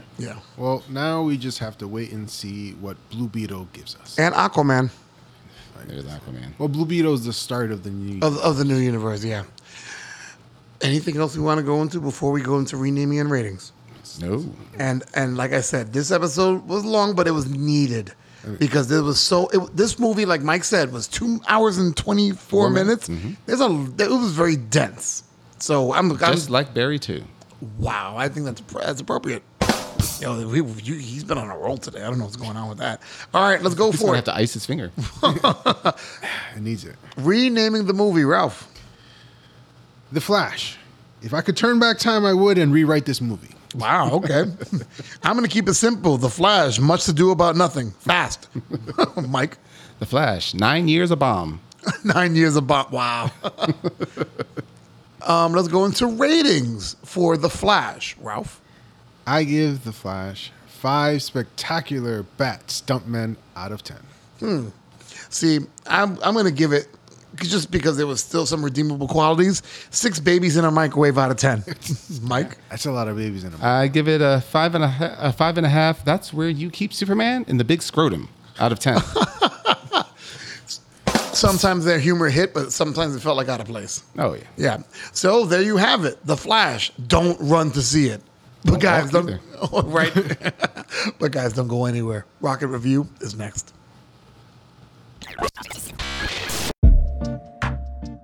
Hello, this is Ralph the Tech, bringing you another Rocket Review. This week, I'll be talking about the 2022 computer animated movie, Luck. It was directed by Peggy Holmes and premiered exclusively on Apple TV+. It stars Eva Noblezada as Sam Greenfield, an orphan who has been plagued with bad luck for most of her life, and Simon Pegg as Bob, a black cat from the land of luck. Sam's luck changes one day when she shares a panini with a black cat, Bob, and finds that he has left behind a penny. Sam soon discovers that this is no ordinary penny, but a lucky penny, and wishes to use that luck to help her friend get adopted from the orphanage. But before she makes it back to the orphanage, she inadvertently ends up flushing the penny down the toilet. This leads Sam to discovering the secret of the world of luck and the delicate balance that must be maintained between good luck and bad luck. With Bob at her side, Sam hatches a plan to steal the penny to bring it back to get her friend adopted. But along the way, catastrophe ensues, which almost destroys the land of luck. But in the end, they manage to put everything back where it needs to be. Overall, Luck is a fun and enjoyable movie with a good moral at the end. I would definitely recommend it for everyone to watch. I give Luck 8 lucky pennies out of 10. This has been my Rocket Review, and now, Geeks on the Go.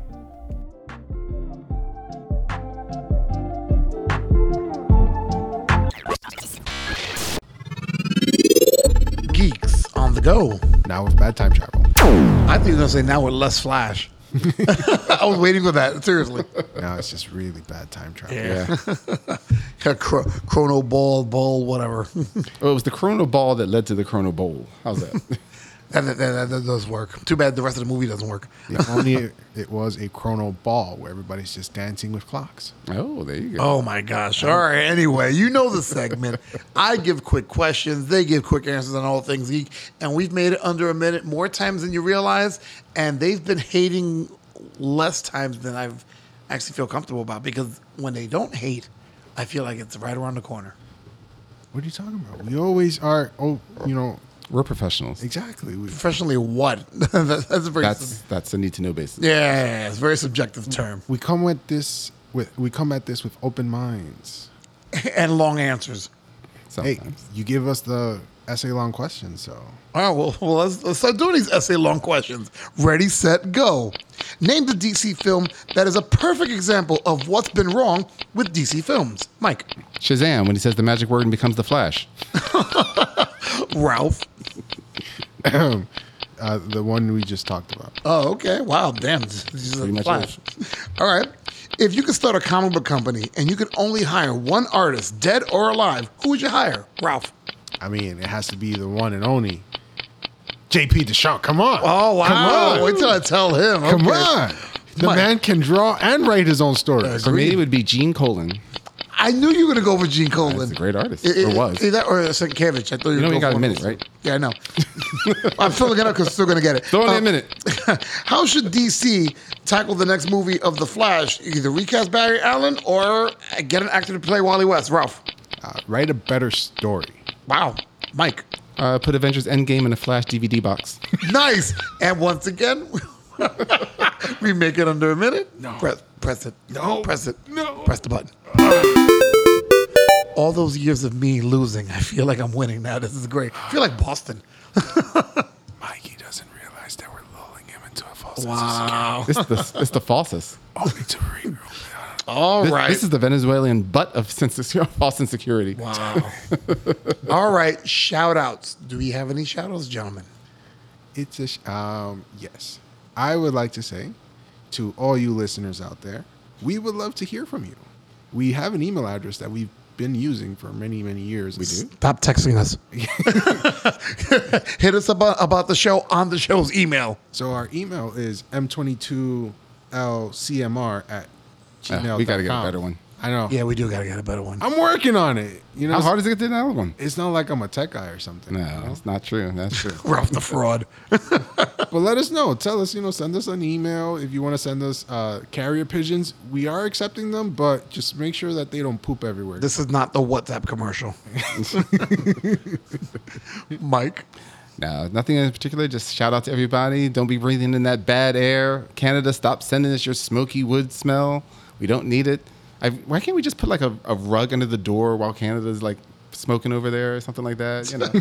Let's put the rug under the upper part of the U.S. Well, we put up a whole bunch of no smoking signs, but they don't care. Those bad of you. But no, I just want to thank everybody for listening, and we're moving into the holiday. Hopefully, we will get this episode up fast. So let's see. It's let's just put it this way. It's almost the 4th of July when you're hearing this. So let's see how quickly we can get it up. Yeah. How quickly we can get it up. Oh, that sounds like a over 40-year-old thing. It'll be up in a flash. Oh. You really waited for that one, huh? Oh, jeez. Everybody in the cartoon, whenever Jay Garrick would say that, everyone's like, "Oh, did he really say that?" Right.